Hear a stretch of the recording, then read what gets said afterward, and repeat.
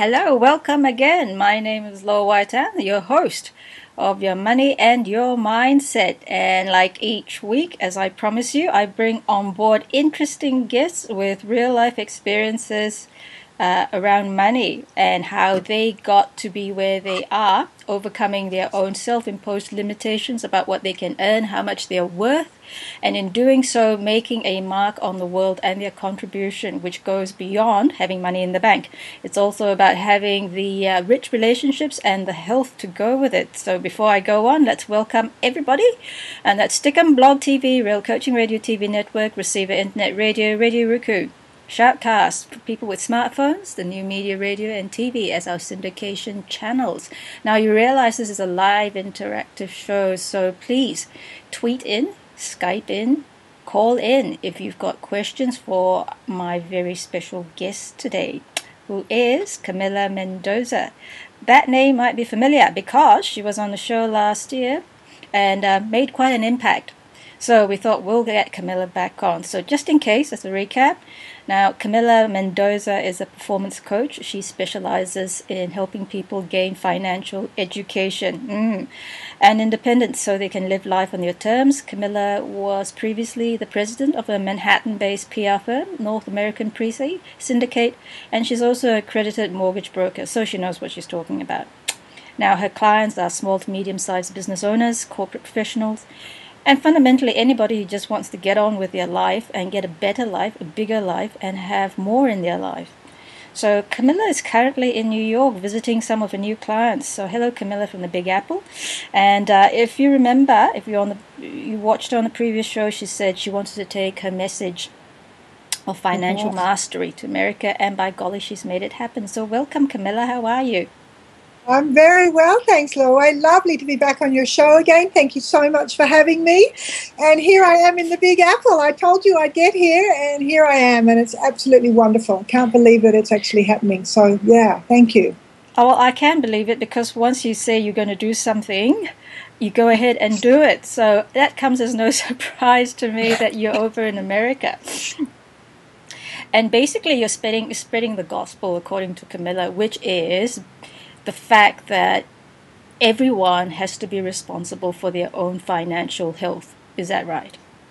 Oh, darling, you know me, I'm absolutely passionate about helping people to become financially independent. And I run a workshop, as you know, in Australia, Money Mastery for Women. And I'm here, hopefully, going to motivate and do the same thing here in America. I just want everyone, and especially women, to become financially free, and it's a big game that I'm out to play, and as well, it's also something that I'm up for in my own life. I set some goals for myself some time ago where I wanted to be able to work from anywhere in the world, to coach from anywhere in the world, and to run my workshops anywhere in the world. So I'm about a year and a half shy of that goal sequence, but this is the next big step on the journey. So yeah, it's very exciting to be here, and I'm really, really grateful and feel very blessed to be here and to be able to coach here.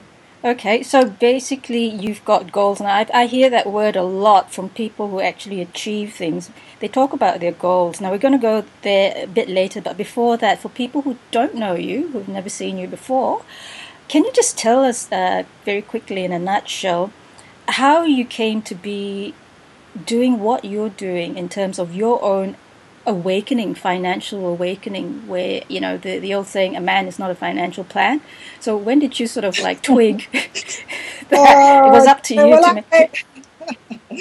Look, I made all the mistakes. You name it, I've made them. And, coming into the latter half of my life at the moment, I have definitely been reviewing life in a different way. Like many women of my generation, and I'm just over the 50s, put it that way. Yes. I grew up in a household where money and the discussion of money, the importance of money was not at all talked about, especially not for me. And my mother told me actually at one point that it was unladylike to discuss money. So I grew up with a very limited view of money, opinion of money. In other words, money did not rank highly on my list of values, and it doesn't for many women. Women are basically nurturers. We have been genetically geared, I suppose, to nurture first and foremost our children, our husbands, whoever else is around.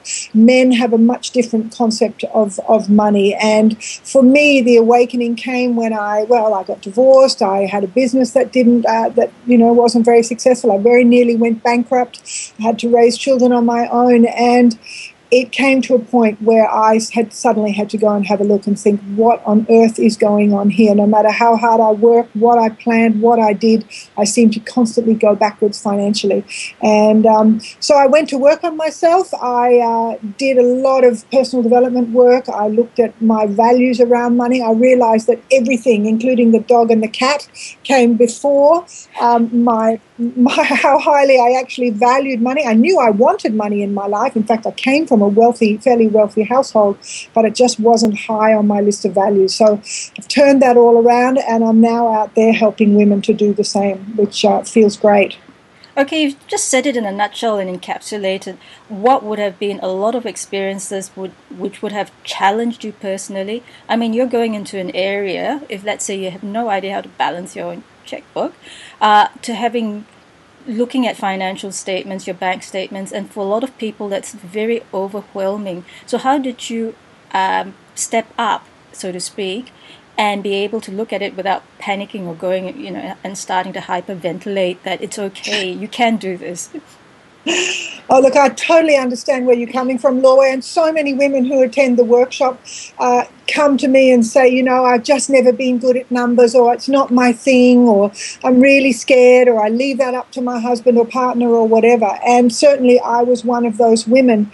I think what I have to say to you, Laura, is that whether you look at checkbooks, whether you look at money, whether you do all the physical stuff, and I understand they are important, but what's much, much more important, and you will agree with this, is about the mindset. It's about changing the way you relate to something. And it's no good me trying to sit there and show you a financial statement and to try and explain to you how it all works if all the while in your mind you're going, I can't do this, this is all too hard, etc., etc.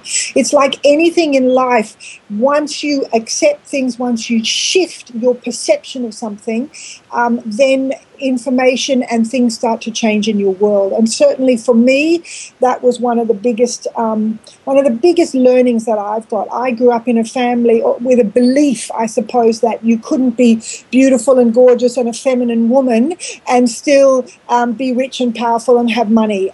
Like the two really didn't go hand in hand, that it was the male that made the money and I was sort of the housemaker and the good little wife. And it wasn't until I really looked at some of those values and thought, well, hang on a second, it is okay for me to be beautiful and it is okay for me to be rich as well, that helped me to shift the pattern. You're laughing, and please don't think that I'm bragging. I don't think I'm that beautiful, but just for myself to be able to allow myself to have both of those things and be equally okay with them was really, really important. And then once you change your mindset, once you decide that it's okay to have money discussions, to ask, to be okay with it, then the learning just comes, and that just flows like anything. That's just a matter of sitting down and putting pen to paper and getting your head around stuff. Oh, yeah, indeed. Oh, definitely. So now for people out there in Stick and Blog TV and everybody else, if you have any questions along those lines and any of this, what as Camilla has said resonates with you,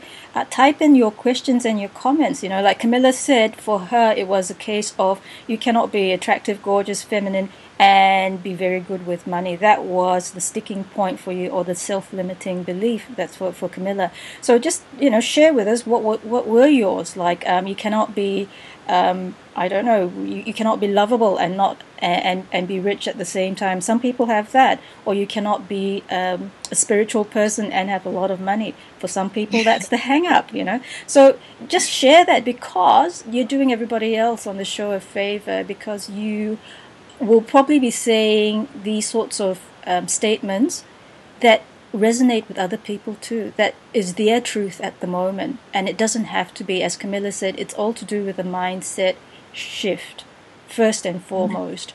And also, as I just to add to what you said, Camilla, it's overcoming that self-imposed limitations that you see in your clients, like I am not good with money, I'm just a housewife. You know, those sorts of statements that sell a person very short. So do you think that working on a person's self-esteem is the first thing you have to do to get them past that point? I think more than self-esteem, Laura, I think the number one thing, it's funny because I'm giving a presentation tomorrow to a group of women here in New York, and it's about your values. The values are key. The value is the things that drive you. They are the things that you put the highest importance on. And more than self-esteem, it's about learning and understanding where money sits in your hierarchy of values. That's got to change, or that's got to be congruent with what it is you want. I laughed when you said that often spiritual people, or the so-called, people who believe that you can't be spiritual or you can't be free, etc., if you're tied up with a lot of money. Well, that's fine, but in my belief, you can do a whole lot more good in the world when you have money, and especially when you've got your basic needs taken care of. And I'm not expounding massive wealth for some people. That's what they want. What I want to do is to help women become financially free so they don't have to stop. So they don't have to worry about money anymore. Because when you're worrying about money, putting food on the table, etc., it's so limiting. You can't blossom and flourish and be out there and creative and do the things you really want to do when you're constantly worried whether you've got enough money in the bank to pay your bills and keep a roof over your head and food on the table. So changing the values, allowing money to be important in your life is what's really going to make the shift. I do a bit of work in the workshop on values, and it's funny because when we get to the point and I say to them, where was money on your list of values? And for most women, as I said, it comes below the dog and the cat, feeding, it comes way down. And I've heard women say time and time again, oh, I wanted to put money up there higher, but I didn't think it was the right thing to do. So changing that perception, allowing ourselves to get out of that framework or that mindset that it's not okay to be a woman and to be rich or to be that you can't have it all. That's what we need to change. That's the first and foremost. All the strategies and all the tips and things and how to make money. There's enough people out there who'll tell you how to make money or what to do with your money when you finally got it. What I'm really up for is helping to change women's mindsets so that it is okay for them to have money, because that's what's missing, or that's what I believe is missing. Yeah, I agree. And not only that, when you are sitting around the dinner table with a frown on your head, on your face, saying that there's not enough to go around, you are actually transmitting a message to your children about money, and that there is a very negative or uncomfortable association between money and their sense of personal happiness, or the relationships they have in the house, the primary relationships with their parents. Yeah. It's a case like if the parents fight about money and the kids hear about it or they see it, they're going to pick up on it and have a very negative connotation. So the other thing I would say is that women have to show the way that it's okay to be able to read a stock report and be proud of the fact that they can, and to know that they can go out there and get the information and get the education. And it's a case of being self-empowered, isn't it? Absolutely. And no need to tell you, Laura, with the divorce rate the way it's going at the moment, most divorces or most arguments, if you like, in marriages occur because of money. Either there's too little of it, or that's usually why things break down in relationships. And the statistics for women, it's absolutely frightening, of the women retirees. If you can think about it, we're coming now, the baby boomers are starting to retire, and they're becoming the largest socio-demographic in the world today, certainly in the Western world. And as they move forward now over the next 20 years, many of them are going to be retiring. And in Australia, that many of them there's going to be a new level of poverty. And it is going to be these women retirees retiring on less. In Australia, it's less than $30,000 a year. And in America, it's even worse. It's less than $10,000 a year. And that is because a lot of them are single. How many 50-year-old plus single divorced women do you know? And also because women outlive men longer. So there's this massive genre of women that are coming through. And I know government in Australia is certainly very worried about it. They're starting to put a lot of pressure on banks and institutions to help and encourage women to get a handle on this stuff. I think the younger generations have got a much better association or relationship with money, certainly much better than a lot of our generation or my generation. So it's really a matter now of getting in and helping some of these women who grew up in possibly a two-parent household where they were home looking after the kids, the husbands went out to work, helping them to change those mindsets. So yeah, it's really important that we get a handle on this and we start to have conversations about it, because that's where it starts. And most women do not like to talk about money. Men will get into a room and that's all they'll talk about, whereas women will talk about anything but. And as I said, my Money Mastery for Women workshop is about getting women together in a room and saying to them, come on, for 2 days we are going to sit down and discuss money from A to Z, and let's look at your relationship to it. Okay, yeah, rather than bury your head in the sand like the ostrich, because I came across this very interesting statistic that said in America in the 1930s, Social Security was put together to help people less fortunate as they retired or retirees, and there were like 40 people working to one retiree. And now, fast forward to today, the ratio is like 3 people to one retiree. So that's a scary statistic that says that there are fewer and fewer people available who are working to support the Social Security system. And like you say, the demographic for the baby boomers, it's starting to climb and they're living longer. So you would be, I think, foolish, and I'm saying this not lightly, for anybody out there to think that there will be that sort of safety net for you when you retire.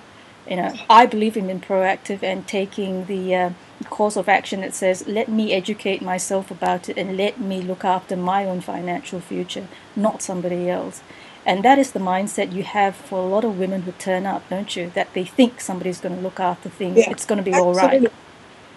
And they're saying now in Australia that women are going to have to work until they're 75 in order to have enough stashed away. And even then, we all look at our super accounts and whatever they're called here in America, and it's just not enough. 401ks, I think it's called. That's the 401k, that's exactly, sorry, it just slipped my mind. But it's just not enough. And if you think that the government's going to support you for the rest of your days, that's just an absolute pipe dream. It's not going to happen. And the quicker that women get onto the fact and start managing what we call active investing rather than passive investing. Passive investing kind of means that you stick it in the hands of a stockbroker or you stick it in the hands of a super account or and let someone else take care of it for you. I'm not saying that you have to actually buy and sell shares yourself, but I'm talking about taking an active role in what is happening with your money. And as you probably well know, Laura, money is an energy. Money actually doesn't exist. It is a form of exchange. And the more you nurture it, it's like a tree. The more you nurture it and watch it and feed it and water it, the more it is going to grow and prosper. If you stick it into a bank account or you stick it into a super account or something like that and just expect it all just to happen, it's like sticking a plant into a room and not giving it any nourishment. It is not going to grow. Money needs to be, you need to be focused on money. You need to put it into your list of values so that you take care of it and nurture it. And that is what's going to help women to start to finance their future, because it certainly is not going to happen. The governments they just can't afford it. Certainly not here in America or in Australia, that's for sure. Wow, that's very sobering. A fact to have to take in at this time. However, I guess if you don't, it's going to come and bite you on the bum. So what I'd like to ask you now is, can you talk about some test cases or basically case studies of your clients, no names mentioned, and how you've managed to get them from being, I don't want to know, or it's all too hard, my head's going to hurt, to now they're in charge of their own money, they're more empowered, they call the shots, and they start almost as though it's a transformation from a little caterpillar to a magnificent butterfly. Mm-hmm. Okay, so where do we start? Let me just give you a number of women who come to my workshop are feeling disempowered often because their partners or their husbands have been taking care of the family finances. So although most women handle the day-to-day, in and out of the finances, primarily because they're the spenders, right? They're the ones who go to the shops and pay the bills and that sort of thing. So in a lot of ways, women are very good with the family finances, but the deep, fundamental, big decisions made for the family are usually done by the men. As a broker, I often found, when you have applicant one and applicant two, and I would go into a household and the woman I'd say, we're going to write this loan out, and they go, oh, no, put my husband as applicant number one. He's the one who handles the money, and it's just this sort of this thing that happens where the women kind of defers to the men. Now, often, and don't get me wrong here, but sometimes the women will come to me and say, well, how after 30 years of marriage, when my husband has been taking care of everything and perhaps he's getting a bit old or she's worried about his health or whatever, she wants to come in and start to have a look at the finances, but she doesn't quite know how to approach that. He may suddenly think, my God, why is suddenly my wife starting to, wonder about money? Is she about to top me off, or is she about to run off with the gardener or something? So it happens. Don't laugh. And it's very, you can imagine a 55, 60-year-old woman or someone, who's had their husband take care of them all the time to suddenly come in and start asking, well, what sort of a mortgage do we have and where's our money kept and all of that sort of thing. And unfortunately, just to digress a bit here, what happens to so many women, as I've seen, is that they think they're safe and secure and they think they're comfortable or whatever, and situations happen. Perhaps their partner dies or they get divorced, and when they actually go in to have a look at what's really going on, many of them find they're not nearly as financially secure as they thought. So one of the things that we like to do is to teach women a strategy on how to go in and get that information out of your husband without, or the person who's been managing the finances, without alerting them and making them feel like you're about to run off with someone else, is to start with a spending diary. So, husbands love the idea that you're monitoring your spending. And I use husbands here very generally in terms, of course, whatever your partner is, let's call partner then. They love to know, they love to think, oh, my wife or my partner is actually getting a handle on her spending. So we do a spending diary for a month. That's also a really good thing to do, to see exactly where you spend your money. And you'd be very surprised at how much actually goes out the door that you don't realize. And then after a month, when I'm coaching someone through this, I then get them to do what I call a statement of expenditure, which is a really nitty-gritty of exactly where their money goes. And on that statement of expenditure is questions that they have to ask about interest rates and how much their mortgage is and where their investment properties are and what sort of rates they're paying and what banks they're paying and that sort of thing. So the husband kind of gets warmed up with this spending diary and thinks really great that now his wife's getting a handle on the spending. And then you come in and go, okay, my love, well, now it's time to help me fill out some of this statement of expenditure. And the husband or the partner usually takes a big gulp and goes, oh, okay. And so that's a very good strategy to get the information that you need, really the nuts and bolts of it, because that's the secret. It's not okay to say, oh, we've got a mortgage, or, oh, we've got, investment properties, or, oh, we've got shares. It's really important to know where your shares are. What are the dividends? Are they working for you? Where your investment properties are? What's the negative gearing value? How much are you making? Are you running at a loss? What interest rates you're paying? Even something as simple as a car loan. I know clients of mine who've actually been overpaying, like they've paid off their loan and they're still paying it because they haven't actually tweaked that the loan term is over. And in some instances, certainly, that if you don't write to them and say, I know, that the term is over, you keep paying. And so it's really about taking responsibility, and helping clients through some of these things can be very, very profound for them, and very empowering for them, to know that, okay, well, my car's about to, I'll own my car in 2 months' time, rather than, oh, I've still got a loan on it. Does that make sense? Oh, yes. This is basically housekeeping in terms of getting in touch with your finances. I mean, people do that. I know some people get a bit anal, and they step on the scales every day to see how much they weigh. They monitor their weight because they're into the fitness aspect. But yet the money aspect, it's like, oh, whatever, like you say, it's just a wave of the hand and it'll take care of itself. I mean, you cannot have that sort of attitude and think that you're going to come out the other end with enough money to spend because you're going to outlive your money. No, absolutely. Until you start becoming an active and participant in your money and start to really monitor. And I'm not saying there's also something. When I say negative, I don't mean that, but something that's not good about being too anal about it, if you like, as well, and pinching every penny and being too tight-fisted with it, because money's an energy and it needs to flow. So you need to watch it coming in and going out. You need to be aware of it growing. You need to, trim it back like a tree when it's starting to get a bit overgrown. You need to feed it when it's looking a bit stunted and stopped. So it's very much about really nurturing it and making sure that you know exactly what's going on. And as soon as an aphid or something lands on your money or your money tree, you're aware of it so that you can pick it off immediately before it comes a caterpillar and starts chewing up all your leaves. So it really is about changing your focus, making it high on your list of values so you start to concentrate on it more. And, for women, so many women, I've had women who've been completely disempowered. They've started the coaching program with me and we've worked through step by step some of these strategies, the simple one that I just showed then. And you find that once you start to get empowered by this, it's like a drug, and it becomes much, you get really excited, and valuing money above things is something else that I'm a big believer on. If I was to take you into my home and say, Laura, come in here, I've got something to show you, and there in the middle of the floor was a pile of $10,000, $20,000, $100,000 notes. I'm going, wow, isn't that cool? Look at this.